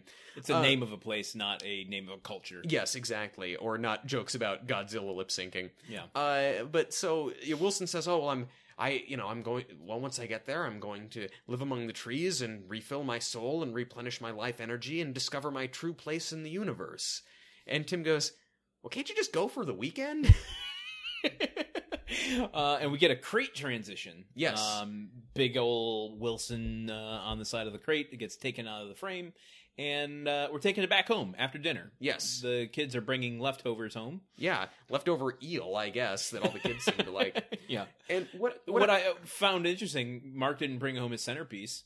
He just left it behind, man. He was like, "What's it?" It's like people at weddings. It's always like, "Oh, take the centerpieces home with you because everyone needs a centerpiece." I think it probably got lost amongst the other pine cones in Wilson's place. Yeah. Right, that, or it just fell apart. Yeah, that too. Yeah. Or Wilson ate it. You Yeah. grill it as like a nice little after dinner finisher. Or when they were leaving, Wilson needed to keep it to block his face when he said goodbye. So they get back home, everyone walks in, and they're all kind of talking about the fact that Wilson is moving. What I really liked is that all three of the boys are all like really sad that Wilson is leaving. Yeah. That It's tangible. You can feel it. Yeah, I just love that these little kids like love their neighbor and are gonna miss him. They are truly extremely Christian. They love thy neighbor. I would say that he is officially part of the family. Yeah, which is also what Tim and Jill say. Yeah, well, I guess that's probably where I got that from.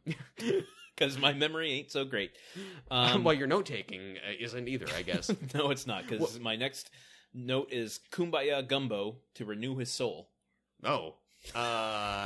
I think that's him. Tim regurgitating the incorrect name of the place. Yes.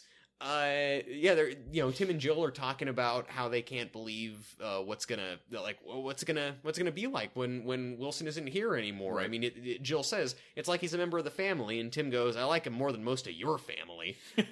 And as they're talking about this, Tim is reaching back into the wall to go rummaging for the rat again. Yeah, and he finds it. Yeah, an unexpected ending to this plot line about the rat. Like, I thought, okay, he's gonna rummage and then he'll find the rat at the end of the episode, and it will be something that he somehow fucked up. But no, he just full on pulls a dead rat out of the wall and chucks it into a garbage bag that Jill was holding. Again, just like it was a pillowcase in Wild Kingdom, but it's again Jill holding the garbage bag, and is the one that has to take it outside. Yeah, and so there's this whole back and forth. Jill is grossed out by it, and then what do we do? And so she eventually hands it off to Tim, and Tim takes it outside, and she says, "Well, throw it in the garbage can furthest from the house." Tim takes this black garbage bag with the rat in it. Does he tie off the top of it to hold in the stank? No, he just leaves the thing open and throws it in the garbage can. Tim, what are you doing, man? He is providing bait for all of the future meals that Wilson will eat. When Wilson caps them in the ass, like with his gat. He just over top of the fence, bam, bam, bam, take that possum style. Yeah.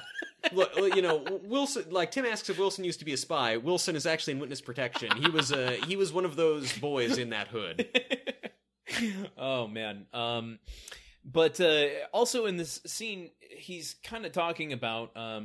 He calls Wilson his best friend. He's like, I noticed that. I don't want to lose my best friend, and if he goes, who is it that I'm going to be able to talk to? And Jill's like, well, whoever would you talk about? Yeah, she was making it very clear, and Tim goes, "Well, I can't talk to you about these things." And she says, "Why?" And do you want to give the punchline, or because it's mostly about you? Yeah, exactly. Which, honestly, Jill, that's kind of a gimme. I think you can understand why a man needs some his wife friends in his life. Yeah, I mean, that's 100% true, but I mean, the track record of Tim and Jill, I would say they need a little more communication, and I think Jill's not exactly in the wrong about that. Look, okay, also fair. Also fair. We also get a little appearance of Seanzilla. Yeah, I know, you spotted it. I was so hung up on the emotions of the moment, I didn't even see him. Now, here's the thing. I was thinking about this the other day. I don't want to go on too much of a tangent here, but I've consistently refuted John Pasquin telling me that it was just a thing that was put there. We had it from the horse's mouth himself. Here's what I'm saying. Okay, and this is my question to you. Can I turn your opinion? Okay. If, when we do our Santa Claus bonus episode, if there is Seanzilla in a movie that he directed that is separate from Roseanne, that is separate from Home Improvement, will you concede that maybe it might not mean anything, but he was lying to us? Okay, I will concede that. I will concede that this man who has zero reason to lie to us lied to us, because that would be pretty impressive proof if we see Seanzilla in Santa Claus. Fantastic. Okay, that's all I need. I'm just as apt to concede as well. Good. If it's not there. All right, we'll be watching it with binoculars held up to the screen. Well, you know how I am. You're being nearsighted? That's how I watch every movie, just with binoculars. We get a regular transition, and then we go to the backyard. Yes. Now, this is a... Well, one thing, they mention... Well, they talk about what it was like when they first met Wilson when they moved in, how, he's become such a good friend of them. They first thought he was a total weirdo, because when they first moved in, they found him hanging upside down from the tree, imitating a possum mating call. Oh my God, I missed that. Oh God, yeah. It gives so much more context to a line Tim has in the next scene. Yeah, and Tim they go like, oh yeah, it was so weird. And Tim goes, and remember how many horny possums showed up? How did I miss that? How did you miss that? Where was I? I don't know, man. Were you taking notes on or were you crying at this point? That could have been. Yeah, I was like some? preemptive crying. I was just prepping all my tears. You're doing a disco cry. I had to poke the tear ducts open because I'm like, those are closed for business. I have to actually open them. You were squirting eye drops into your eyes to simulate the tears. Exactly. Yeah. So we just get a regular random elements in the scene coming together to make a transition. That counts as regular now. It does, yes. To the backyard. Yes. People, buyers, are looking at the house. Yes. And do you want to take a guess as to what one of these actors is? Well, I know what one of these actors is. Is it an actor? It's... but it wasn't a rock. It was a rock lobster. It wasn't an actor. It was a character actor. Character actor corner. I set you up to do the rock lobster instrumental, but fine. That's fine. Okay. No. Please don't do another theme song. Brought to you by Cheyenne. Very good one, Laundern. Thanks, Joe. I amuse you like a clown? Like a clown, I amuse you? This is a guy named Joe. We're gonna do a twofer. Okay. 2 character actor corners in one because for the price of one. It's a couple that Yes. are looking at the house, kind of an older couple. One of them, I'm gonna start with the woman. Yeah. Her name is Julie Cobb. Okay. I love her take on corn is amazing, and that one player for the Detroit sports team really likes it. She is a prolific. Do I need to pull out my ER coin? I need my fucking thesaurus. Yeah. You do, because we're going to play 2 metagames here in a minute. But I say stick to your gut. Fuck the quarter. Okay. Put that on my tombstone. She goes back. Her very first credit is Star Trek. The first Star Trek. Whoa, 68 Star Trek. Hot damn. Yeah. So that's how far back she goes. You can imagine the credits she has: Little House on the Prairie, Gunsmoke. Well, okay. Gunsmoke was the ER of like the 60s through the 70s. True. Chips, Fantasy Island, Jesus. The Incredible Hulk. Oh my god! Every 70s show. Happy Days. She was. That's a good question. You know, they do this awkwardly where. I'm not going to go into my qualms with IMDb, but Fantasy Island, Chips, The Incredible Hulk. She was in Salem's Lot, the movie, the Stephen Toby King. Hooper movie, which creeps me the fuck out. Charles in Charge. She had a 22 episode. 22 episode. She had the runs for 22 episodes. I know. Sounds like me. T.J. Hooker, MacGyver. I mean, wow, she was all is. She all over the sounds place. prolific. Yes. I feel like it's fitting here. Do you want to play the metagame? Yes, I do. She was on ER. She was on ER. Ding, ding, ding, ding, ding. You didn't use the quarter. You are still 100%. Okay, that is a failed quarter. I'm not using that again. I'm using that bitch to do laundry. Oh, my goodness. I believe she's still alive. She last appeared on something called What a Lark. I don't know what that is. Maybe a TV Land show. I guess. Wow. Okay. Yeah, Julie Cobb. Julie Cobb. Thank you, Julie, for appearing on ER. And now, James Cromwell. Fucking babe. Fucking LA Confidential. Fucking... There's a big one. You're getting there. Your face? Landon? That's not...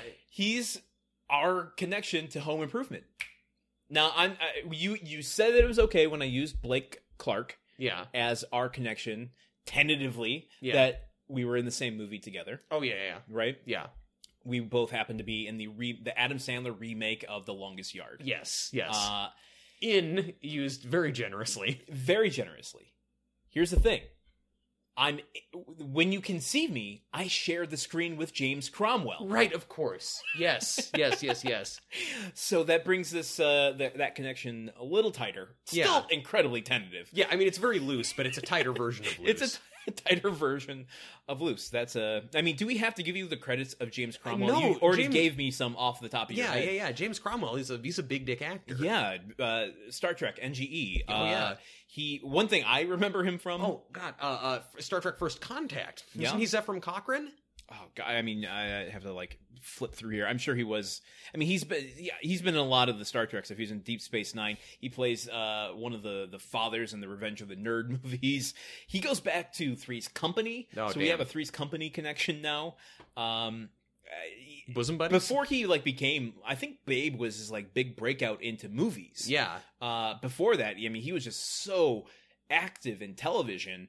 And then he keeps, obviously he's still working like a workhorse. Is that? Yeah, that's fair. He was in a movie about a farm. It counts. Okay, there you go. Here's my question to you, a la our metagame. Was he on ER? At first I was thinking there's no way James Cromwell, old Jimmy Croms, was on ER. Jimmy Croms. But now that my gut is telling me yes, because he was probably a featured guest or extra or something, because given that he kind of had a resurgence in the 90s with Your Babes and Your LA's Confidential. I wouldn't say that's a resurgence. I'd say that's a breakout. A surgence. Yeah. Just a regular surgence. Just a regular. Surge. Was he in Star Trek Resurgence? No, he was not. Because in that. that's not an actual movie. Yeah, that sounds like a fan film. Is that? Did you dream that? What did you am I hallucinate mixing that up with? Insurrection, probably. Insurrection, yeah, which was right. a terrible Star Trek movie. Don't let Jonathan Frakes direct. I'm going to say that yes, he was in ER. Okay. You would be correct. Holy shit, I am so good at guessing if people are on ER. And he wasn't... Can we make the podcast just be you giving me random names and I guess if they're on ER? I'm like the chicken in Ballad of Buster Scruggs who can do math. I have this inexplicable talent. He wasn't a guest star, though. Or he was a guest star, but he didn't have just like a bit part. He had a 4-episode run as someone called Bishop Stewart, which I have to imagine is probably from his Irish Catholic persona. Probably someone reading the last rites to someone dying in the hospital. Or alternately, a chess piece that can only move diagonally. Nerd. Oh, you got me. I like that I get nerded for knowing a thing about chess and not for knowing the name of the guy who invented warp drive on Star Trek.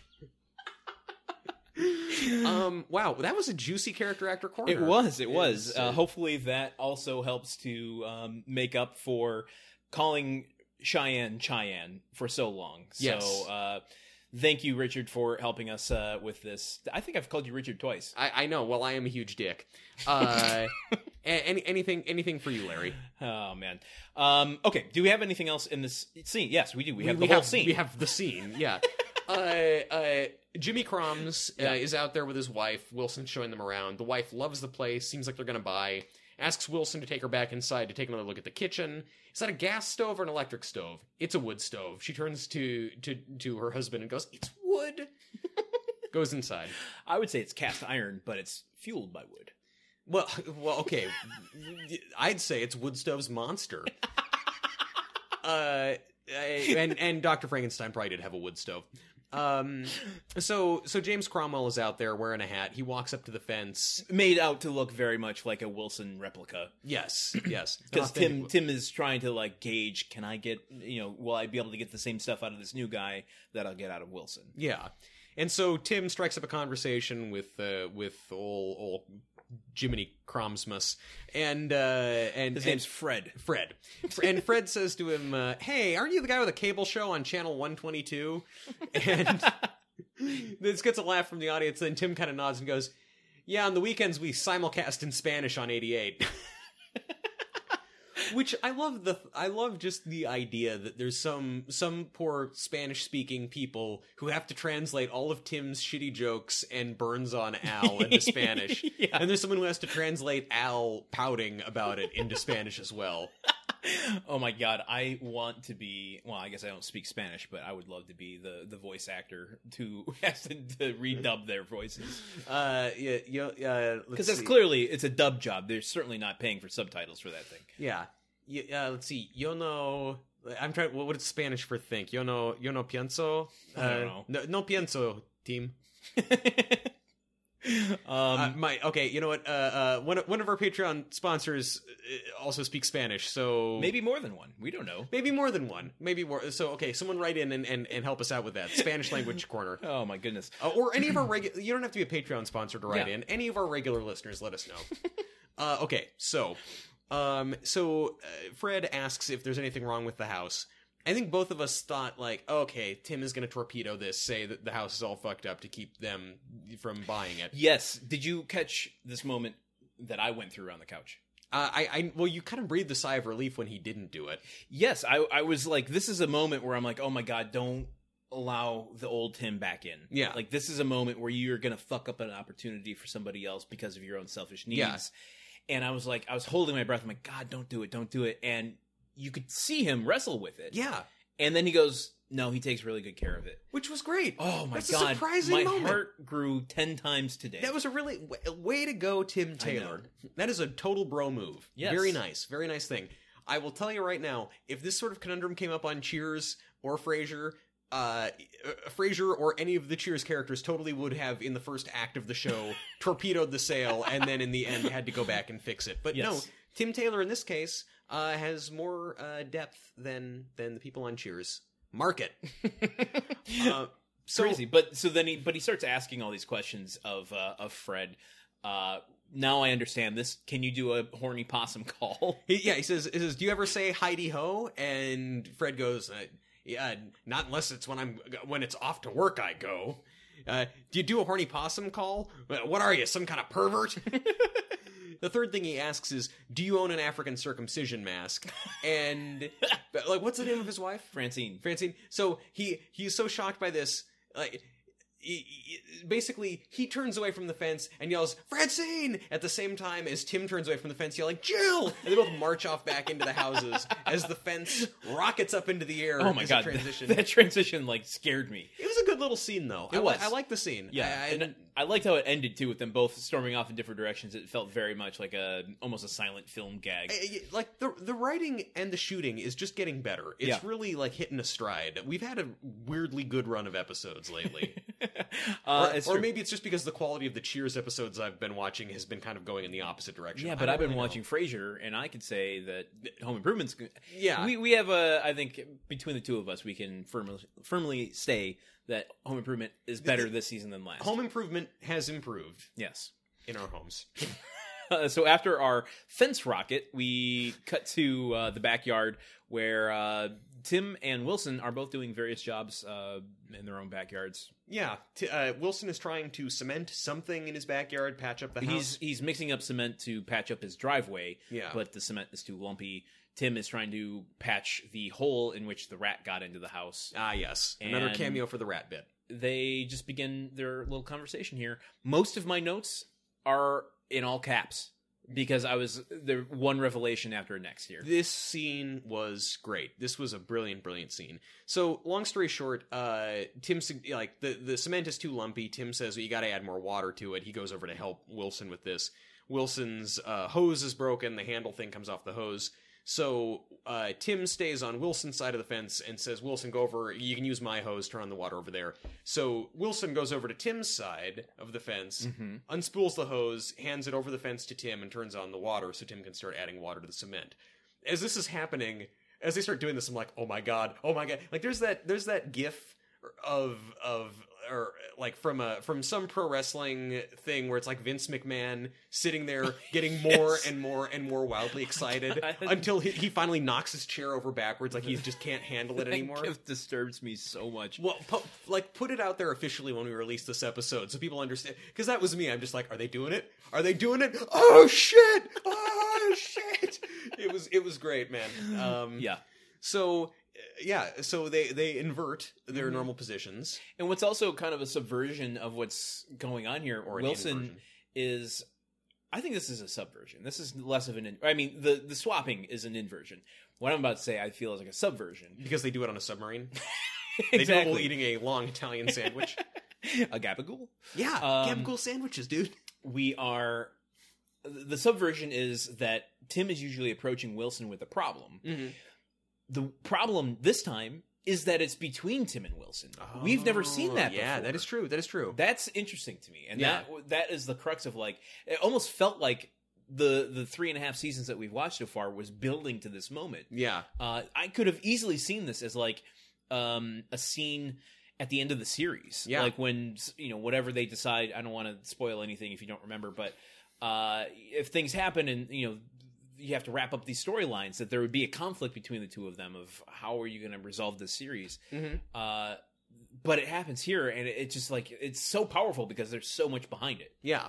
There's just so much history, and this is the first time we've ever seen this thing. Right. So Tim, Wilson asks Tim if he can basically use him as a sounding board, or if he can talk to him about something that's been on his mind. And Wilson starts opening up about, like, well, I think you remember I told you and Jill some time ago about I used to be married to my wife, Catherine, who died shortly before I moved in here. Okay. I couldn't slow down Wilson, so I'm going to slow you down while we go through this. I want to just point out all the new information we have about Wilson all of a sudden. We now know he was married. Mm-hmm. We know that his wife is named Catherine. Yes. Which, I guess she would have to have a name. So that's not big, but Wouldn't we can shock put a name me to it. if Wilson had somehow been married to a nameless woman because she came from an Eskimo tribe that doesn't name their children, or yeah, whatever. Fair, yeah. Or her name was just a symbol. The person formerly known as Wilson's wife. Yeah. Which is true because he's also a widower. Yeah. So we kind of speculated in the past whether or not he was always single or a widower, and Yeah. now we know. So, okay, I'm going to hit the resume button on you. Okay, I'm like the Cronenberg with a VHS tape in my stomach. So, yeah, she died shortly before he moved in. And he reveals that he and Catherine met in the Mindonambio jungle in the first place, and their plan was to move back there in time for their 25th anniversary. And in fact, their 25th anniversary, what would have been their 25th anniversary, is coming up.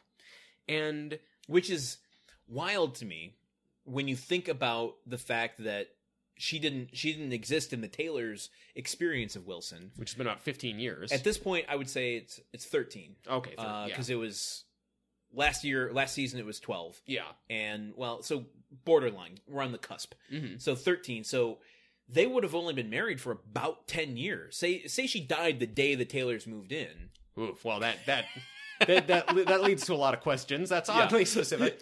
Well, I'm just saying, like, if you want to give them the benefit of the doubt, like the last possible moment, that's only 10 years of marriage. That's just one more thing, Mr. Taylor. You say that Catherine Wilson died on the day you moved in? I love it. I haven't got any more Columboisms. So that, I mean, which would mean if he met her only about 10 years before that, he couldn't have lived in this house for very long. No, I suppose not. Yeah. I haven't got anything more than that. I mean, it's just for me. I was just focusing on how sad it is that he had this woman who he loved so much and all these plans with. It's straight out of Up. Do you think she lived in this house? And if so, upon her departure, do you think he's been constantly taking up these hobbies and acquiring all of these worldly artifacts to fill the space that she once filled because he can't stand being in the spaces that she used to be in without her? On the one hand, yes. On the other hand, they met in this forest because she was waiting to see the night-blooming orchids, and he was there because he's a fan of flying mammals. Yeah. And so basically they met while waiting for the night-blooming orchids to be pollinated by the bats. So Wilson already had weird tastes and, he had a eclectic taste, but interests. Not necessarily a collector. True. I mean, yeah. I mean, if you're a transient, if you're going to the Ecuador jungle, you're not leaving a storage unit behind of circumcision masks.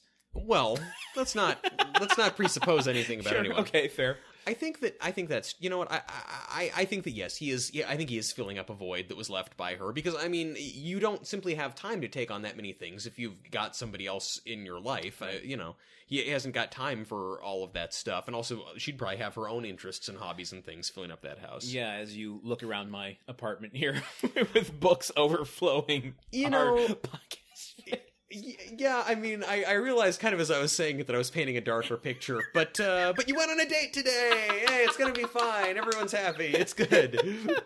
Oh my god. So I think that I think that to some extent that's what he is doing. That's what he's kind of compensating for. But so Wilson talks about, in probably the most emotional and heartrending moment, so good. He says that, you know, it's been so long, she's been dead for so long that he feels like he's losing his memories of her, which feels kind of like he's losing her all over again. Oh my god, it's making me tear up just hearing you talk about it. I'm getting a little choked up too, man. That Earl Hindman, he knows what he's doing. Yeah. And he says like he wants to go back to just try and reconnect with his beloved Catherine. And it's like, and you know what, Tim takes this information like he's like, you know, Tim doesn't goof on this information. No, Tim doesn't make some cruel joke. He is taking it very seriously, which is surprising to me. That he's not like that. They didn't make more of a joke out of him trying to be Wilson. Yeah, like they could have easily gone in that direction. I feel like even last season they would have. Yeah, but they actually like legitimately make him experience like what it's like to listen to somebody's problems. Well, and he says something to him like, well, it kind of, you know, hearing you talk about her kind of feels a little bit like she's here now or something like that. Mm-hmm. He says, Tim just makes this insightful remark. Yeah, it was very poignant for Tim. Hearing you talk about her, it feels like kind of like she's back. And Wilson says, well, yes, I suppose she does. And then Tim says, well, you know, neighbor, there's a quote by a great philosopher by the name of Mario Andretti. It says, you don't need the ignition in the car to keep the thrill of the race alive. You just need to keep in touch with your pit crew. And Wilson, in true Tim fashion, doesn't understand this, although admittedly Truman didn't understand it either. And Tim says, you don't need to move there to keep the memory of Catherine alive. You just got to share it with the people who are here now. Yeah. And Wilson and Tim goes on to say, you know, when you talk to me, like, I might not understand every word, but I'm here and I listen. Right. Which is really, you know, really sweet, man. And it, like, made me really feel for the, like, they very deftly made me appreciate this kind of strange relationship that these two guys have. And it, like, after everything I've seen of Tim, like, every impulse I have to not like and not trust Tim, seeing him say that, it's like, wow, yeah, you know, man, I buy you loving this guy. Yeah. And I wish that you would treat Al with the same level of kind of deference and respect and sensitivity. But I don't know. It was very good. I give Tim high regard. And Tim Allen, great acting in this scene. Both of them. Obviously, Earl Hindman for sure. But yeah, both of them are very deft at it. I'm going to make a bold statement that I'm ready to say Tim has reached status quo level for me. I would say in these past few episodes, he's done a really good job. Like, this show has a long track record of us thinking it's doing one thing and then bucking us like the mechanical bull that Cliff rides on the high setting in the most recent episode of Cheers I watched. So who knows? But that's why it's such a bold statement. But I feel like I'm ready to say it. You're ready to love again? Yeah, I might be. Look, you know, I want to believe. And if you believe, I'll believe too. I hope that it continues on this trajectory. I just have one more question for you regarding this scene. Yeah. Do you know if Mario is the father or the son of the Andrettis? He is the older brother. I think that's which one he is. Oh my! And he's the one who always says, "It's a me, Mario, a gabagool, pizza pie." So anyway, but Wilson, hearing this, says, you know, well, neighbor, I think you're right. I don't think I need to move. Which, admittedly, it's kind of a big life decision to make spontaneously right then and there. Right. But also, you can make the argument that he was doing because he was in an emotional state that Tim has kind of helped bring him out of or give him a new perspective on. Yeah. And so Wilson invites Tim inside. He comes back around the fence, invites Tim inside to show him a picture of Catherine, and Tim says a line that leads to Tim asks a question that we've been asking repeatedly in our earlier seasons, and Wilson gives a juicy answer. And what is that question? Because I was looking at the internet. Were you looking at howtohidethatyourcrying.com? No, to be perfectly honest, this is way more pathetic. I was looking up a male's name so that I can accidentally call you it later. Because I couldn't think of a single man name. For a guy who was moved to tears like 30 seconds before, you got back down to business pretty quick. They're going inside. Tim says, what else did I know about you, Wilson? Did you used to be a spy? And Wilson says, well, I'd tell you, but then I'd have to kill you. Well, we never speculated that Wilson was a spy. We might have speculated witness protection. We speculated a lot of stuff. We speculated witness protection in this episode. That is right, Richard. Thank Is that you. Is that the name you looked up? The name you've called me 3 fucking times now? I'm so glad, Landon. I'm so glad you took the time to do research on names of people.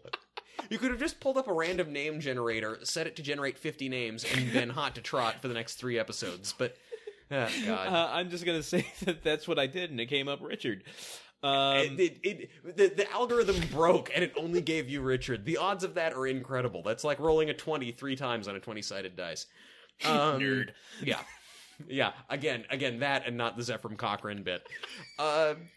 So we transition somehow to the next scene, and we come back to Wilson in his backyard blowing on a conch shell.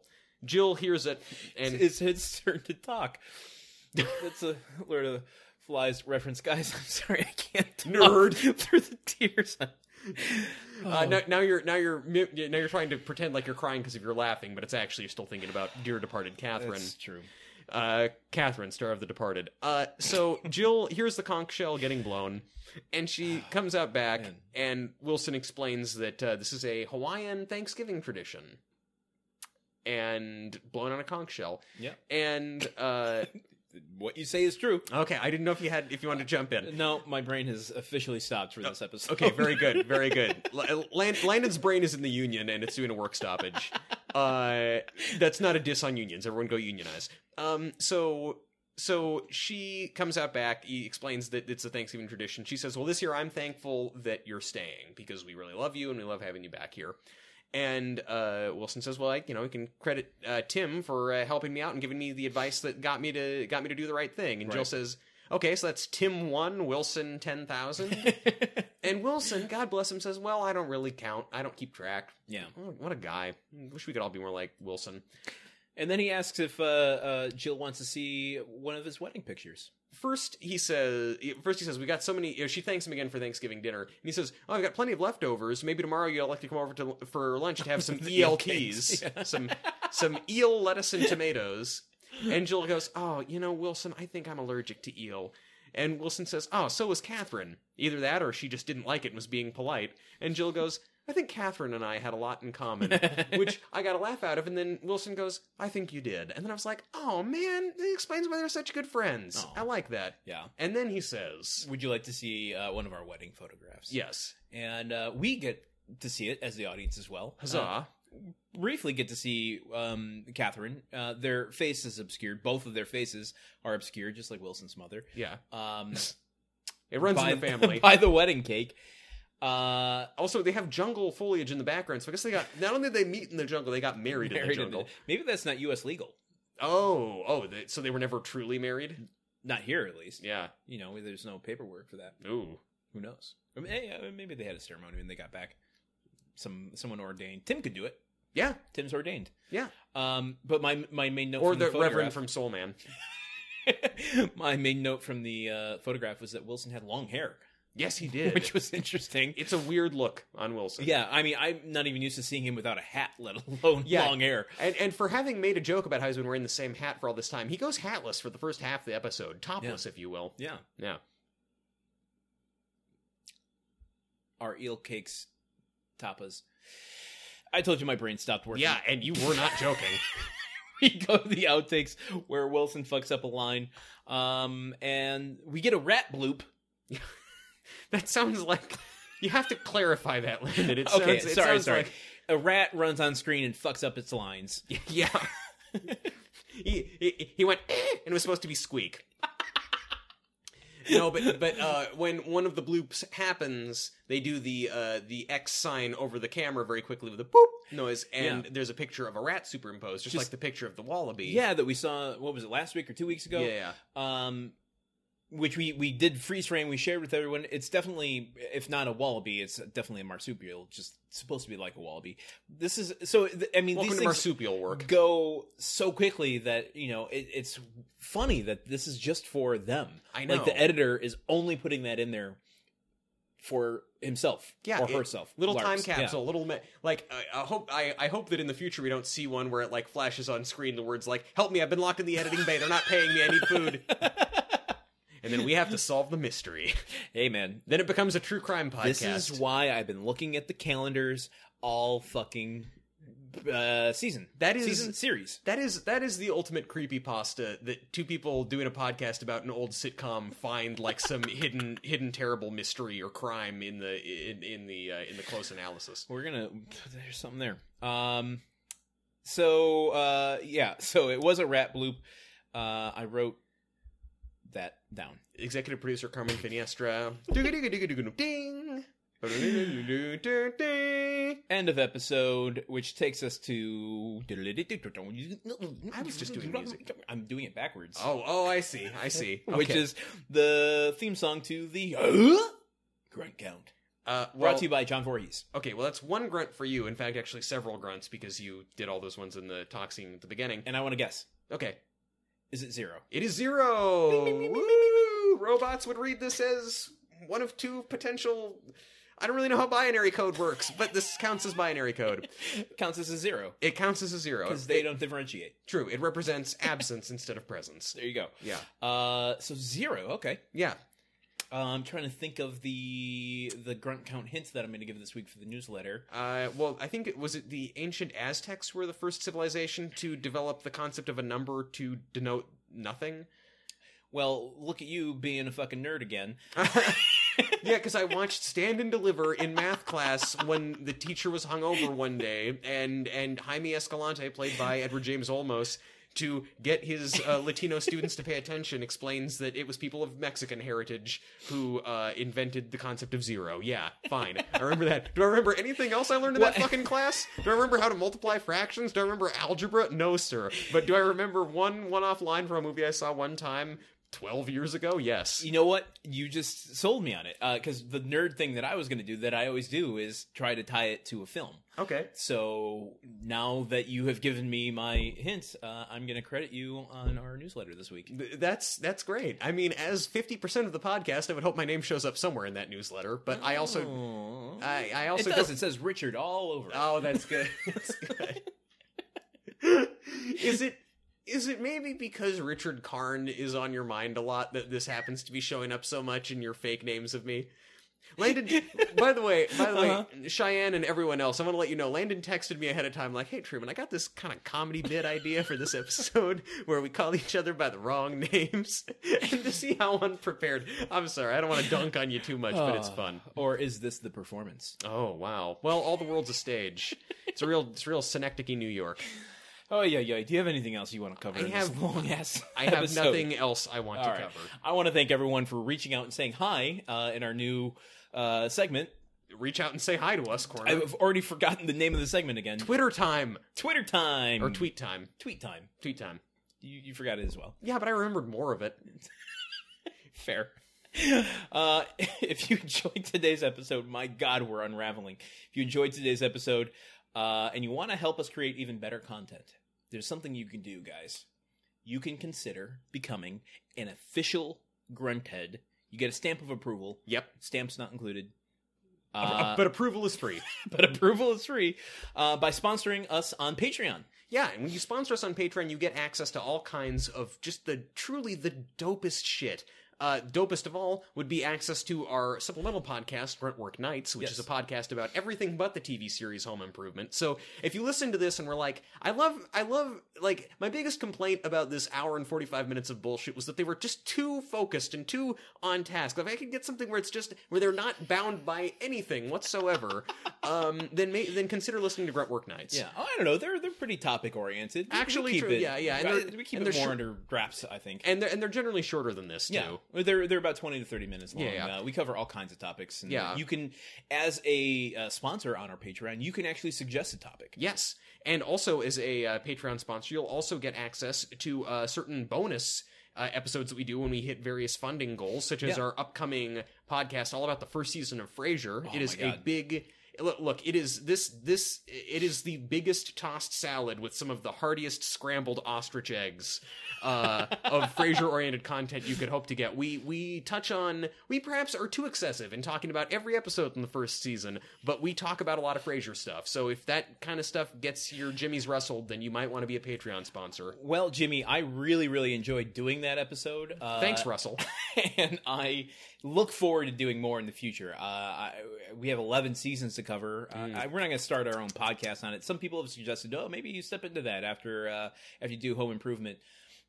There are other Frasier podcasts out there. I mean, that can live in there. Kevin Smith has one, but they haven't done an episode in like months. True. There's this really great New York comedian named Anita Flores who has a podcast called I'm Listening that is all dedicated to Frasier. She's a fantastic comedian.